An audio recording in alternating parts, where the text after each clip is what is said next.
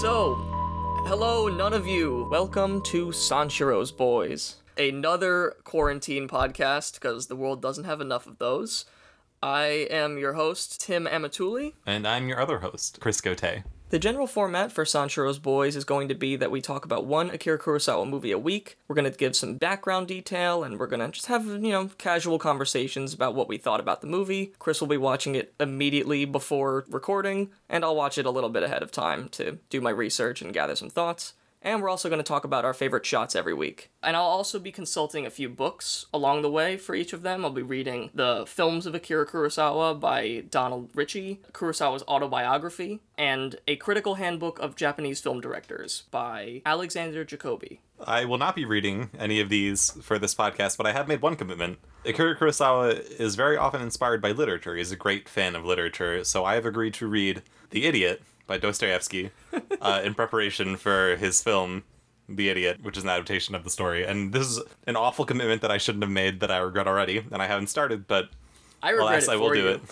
Yeah. I will do it. And look, everything I do, I'm doing this for you. I'm excited to read it. I'm excited to see all those films. Yeah, so we're two guys who like movies, and this is an idea that my friend Tim here had. He's a big Akira Kurosawa guy. I will take the non-controversial stance, the non-debatable stance that Akira Kurosawa is the greatest director to ever live. I've seen about 2/3 of his filmography, and I'm excited to finish the rest. Any one of his, really good movies, if any director just made one of them, they would be considered an amazing director. And he made all of them. Yeah, he made... how many movies exactly has he made? He has made... Well, this is where the numbering gets a little interesting. Yeah. He's made 30 feature films, but there are also a few other films that are going to be kind of thrown into the mix here. He has a made-for-TV documentary, and later in this episode, we're also going to talk about the movie that he made before his debut feature, Sanshiro Sugata, Uma, or Horse, or Horses, depending on the translation, which he did not direct... Except he did. Yeah.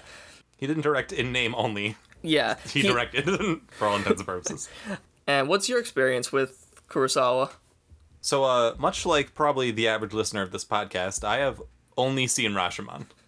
I saw that once, maybe a few months ago. I was like, oh, that was interesting. I don't really know what was going on. I've heard of Akira Kurosawa, of course. He's one of the most famous directors, but I've always wanted to get into him, but I haven't really. Which is kind of the idea of this podcast. Yeah, so we're going to be offering you two totally different perspectives on all of Kurosawa's work. For me, most of these movies will be rewatches, and for you, except for Rashomon, all of these movies will be first-timers. Yeah, absolutely. And what is your background with Japanese cinema before getting specifically into him? Well, in general, I would consider myself a movie guy. I've seen a good number of movies. Your average movie guy, but in terms of Japanese cinema, I really haven't seen much. I've seen Rashomon, I've seen Tokyo Story, I'm gonna watch Ugetsu soon, and I've seen a few more recent Japanese films, and I've watched, some anime, but that's really it. So I'm not... That's the main exposure. Yeah, very casually familiar. And quite the opposite over here. I am very familiar, and it's pretty much all I watch. I used to live in Japan when I was younger, and that had a profound influence on my entire life and all my interests, even though I cannot speak the language because I am terrible at speaking, which is why I host a podcast. Yeah, Tim is not your average guy who's super into Japanese films. He actually lived there, and he has an Asian studies major and a cinema major in college. I graduated with a double major in Asian studies and film, and I cannot speak Japanese, and with coronavirus, I can't go outside, so... Not a whole lot else going on. For me, Kurosawa is a big influence on the way that I make movies myself, the way I think about how movies are made, and I really love him mainly because I think that he mixes art and entertainment better than, I think, any other director.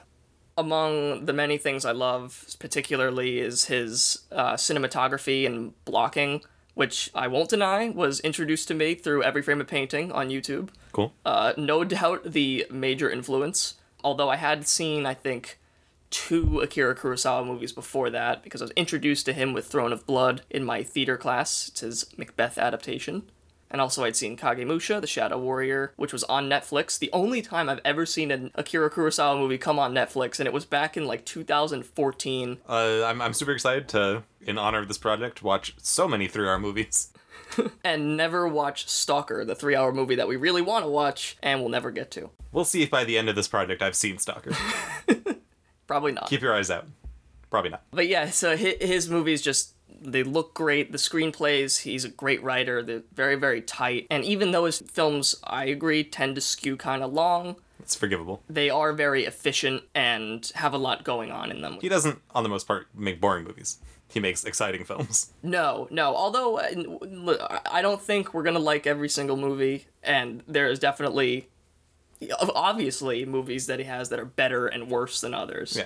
And once we hit his golden age, it's going to be a non-stop string of hits for the most part with some very interesting misses. Very exciting. And yeah, it'll be really interesting to see his style evolve. What I love is the way that he uses weather, like his use of rain or his backgrounds, wind. We're going to see a lot of that. He just has a love for the earth and the elements, and he uses them to really bring out his character's feelings externally, which I love, along with all of his camera movement and the shapes that he creates with his blocking. He's also very, just humanist director. A lot of his movies share a surprisingly positive outlook on humanity, which I don't share, but I like seeing someone else who does. We're living in a different world than Akira Kurosawa's world. Maybe he'll take us back to a more optimistic time in human history.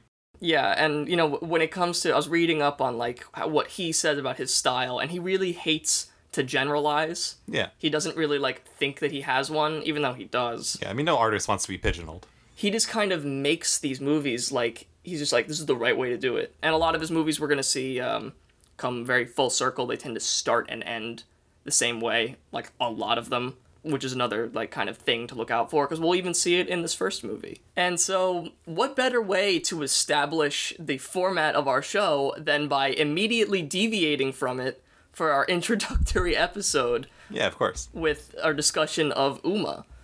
Which is credited to Kajiro Yamamoto.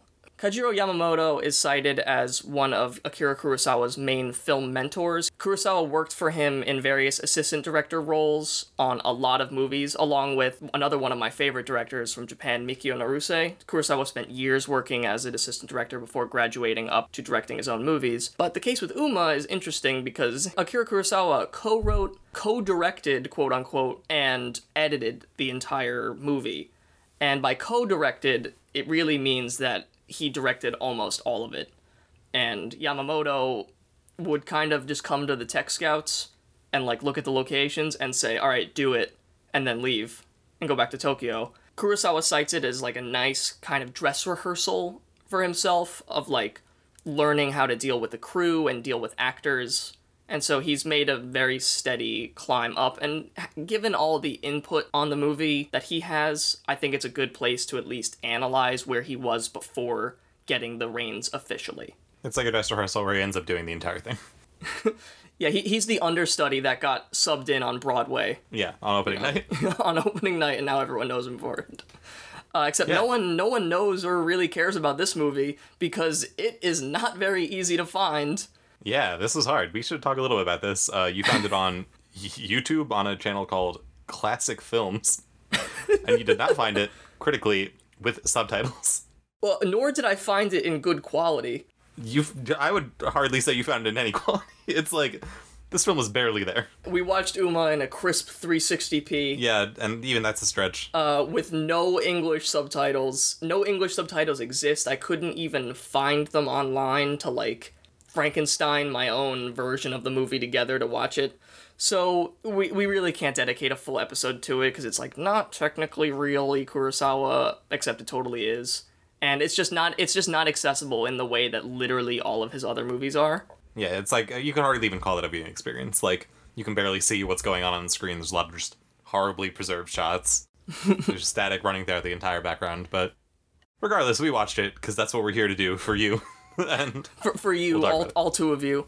Yeah, us. And, also considering the fact that it's co-written, that means the other half has a very different sense to it because Yamamoto, as a director, was much more pro-military and imperialist, and this movie, Kurosawa would start his career doing propaganda movies for the Japanese government. Make of that what you will. I don't really know what choice he had. I mean, I don't think that he goes too far with it, although I haven't seen all of his early works. But I do know that Yamamoto is more of an imperialist director, and he made a lot more of those types of movies. So, because nobody has seen this movie, and because we couldn't really follow it that well, because we, A, couldn't see it, and B, couldn't hear it, we'll read the plot synopsis. Yeah, I think that's fine for this one. We needed it to really even have any clue what was going on, and even then, there was a lot that just didn't really make sense. And a notice up front, a spoiler warning is in full effect for Sanshiro's Boys. A young girl named Ine Onada from a poor village family wants nothing more than to own a horse. Her family soon takes in a pregnant mare which they have signed on to care for over the winter. Financial troubles pushes the family towards the edge of ruin, and neither they nor the horse is eating much. The horse becomes very ill, and the vet determines that only grass can save it. Ine walks many miles through the snow to a hot spring where grass grows year-round to save the horse's life. That spring, the horse gives birth to a colt, and it looks like Ine will finally have her horse. But when the colt is grown, the government orders it auctioned and sold to the army, as unpaid bills force the family to sell the colt. Ine takes a job in a mill to save money to buy the horse back. The day of the auction, she is outbid and cries as the horse is led away from her one last time. So that's fun. Yeah, a really optimistic film. You can see Akira Kurosawa's love for life, and it's a pretty bleak film, and it kind of shows. But what do you think about it? You watched it. I'm not going to say you watched it more than I did, but you probably understood more about it than I did. We both watched it as much as we could. Yeah. All three of our listeners, I want you to take solace and know that we will put a lot more effort into actually watching the other movies because we can read the subtitles and see the picture. Two important elements for a foreign movie. One important element for a movie in general. Yeah, we will watch the entire films and not be on our phones, and we will have genuine opinions about the film at the end of it because we all have taken something away from it. But that doesn't mean there's nothing to take away from this film. There definitely is. Akira Kurosawa loves horses, so not much of a surprise to see him attached to this movie, just bluntly titled Horse. Yep, just horse. And discussing the evolution of Kurosawa's style, you can see already his kind of penchant for having stories that start and end full circle. The movie is bookended by scenes of horse auctioning, which I think is interesting because the whole movie goes through the 4 seasons with this family. So starting and ending at the same place just feels very finite, which fits in well with, giving away this horse that we spent the whole movie hoping that Ine would be able to keep. Yeah. Ine, played by Hideko Takamine in one of her first roles. She got her start with Yasujiro Ozu in his movies Tokyo Chorus and the Munekata Sisters, and she's mainly known for being the lead in Mikio Naruse's movies, especially When a Woman Ascends the Stairs, Floating Clouds, and Yearning. And she also appeared in the third film in Masaki Kobayashi's magnum opus, The Human Condition.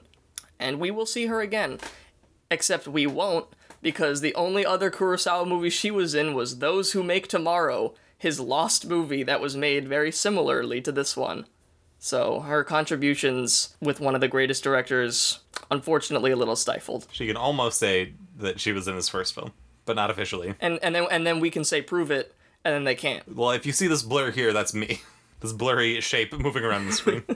I would love to see a fully restored version of this movie with subtitles. It'd be very, very interesting. They're we're making fun of it, but there is a lot going on here. I didn't even notice the 4-season thing until you mentioned it here. Yeah, because you couldn't see it. Yeah, because I couldn't see it. But it makes sense that, the film follows the 4 seasons. It's a story of, almost death in winter, rebirth in spring. You can tell that Kurosawa wants to do a lot with his films, even if he can't. Because he's limited by other factors. I also think that it's notable for having a female lead for Kurosawa, because a lot of Japanese cinema, more domestic dramas of Naruse and Ozu, are very female-centric.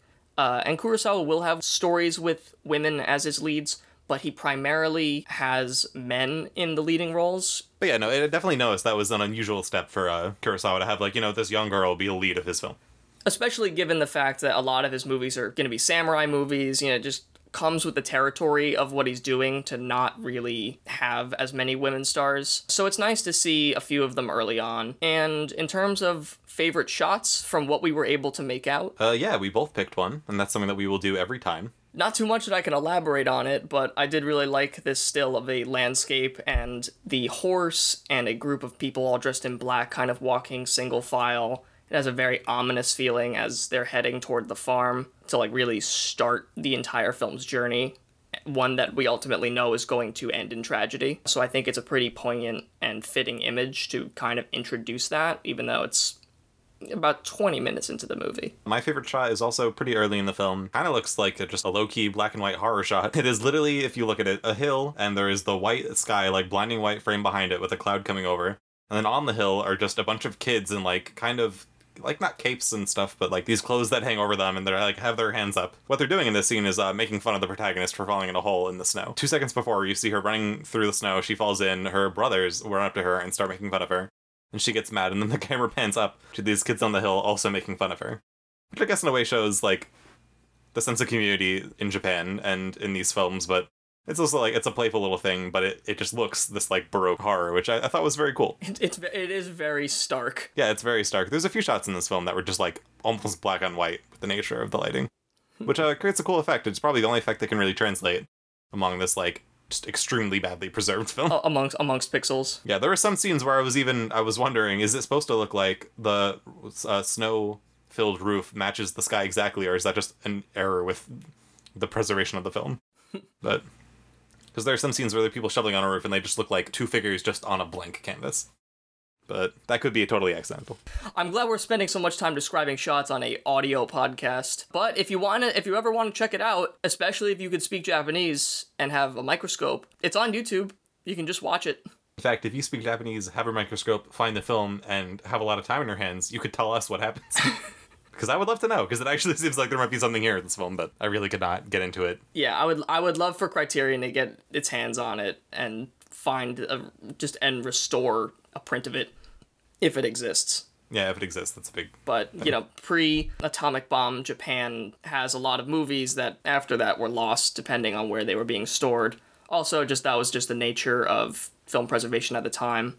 A lot of movies were lost early on. A lot of Narusei's works, Mizoguchi's works, just things that we no longer have access to, which is very unfortunate, because they really were some of the best directors to ever grace the earth. Yeah, but no, especially with older films, they just get lost to time, and that's what happens, and that's... Luckily, not exactly what happened in this film. We do have something left to see. The very earliest work of Kurosawa. Quote, unquote. Yeah, is there anything more we want to say about Uma or about this podcast? Or normally, we're going to try and rank these movies and, just try and assign a general, do I recommend it, do I not? But I truthfully can't give an honest, accurate review of the movie because I didn't understand it, so that's not fair to it. So I would say if you speak Japanese... and you are interested in super early Kurosawa, then if you can watch it and get the full experience, I would recommend it just as a artifact of history. But for the lay Kurosawa fan who also happens to listen to specialized Kurosawa podcasts by people claiming to be experts, you can skip it. Yeah, I mean, it certainly seems on the surface like it's a well-made, solid, just domestic film about a young girl who wants a horse really bad. And for that, it seems like there's value there, but we'll really get more into it when we actually have a full experience of this film. And hopefully we haven't scared you off, so you can actually hear them. Yeah, I mean, everyone's gonna start listening at the Rashomon episode and just listen to the classics anyway. Yeah, we're making all those episodes so that if any of them get listened to, it's only like 4 of them. Yeah. I mean, if I found this podcast, I would only listen to Rashomon, Seven Samurai, Redbeard, and Ron. If it was up to me, I wouldn't listen to us at all. Well, luckily it's not up to you. So, except for it's like actually 7 up to hours. Every single person in the world except me. Yeah. I also want to give a special shout out to 2 people, Ellie Conklin for creating our amazing cover art inspired by the poster for Akiru, and Joe Barbieri for composing our intro and outro music. He also composed the music for my most recent short film, and I love you both very much. Passionately. Thank you, Tim, so much for inviting me onto this project, and I'm really looking forward to it. I'm glad to have you, Chris. I am looking forward to expanding your mind. Yeah. Peace.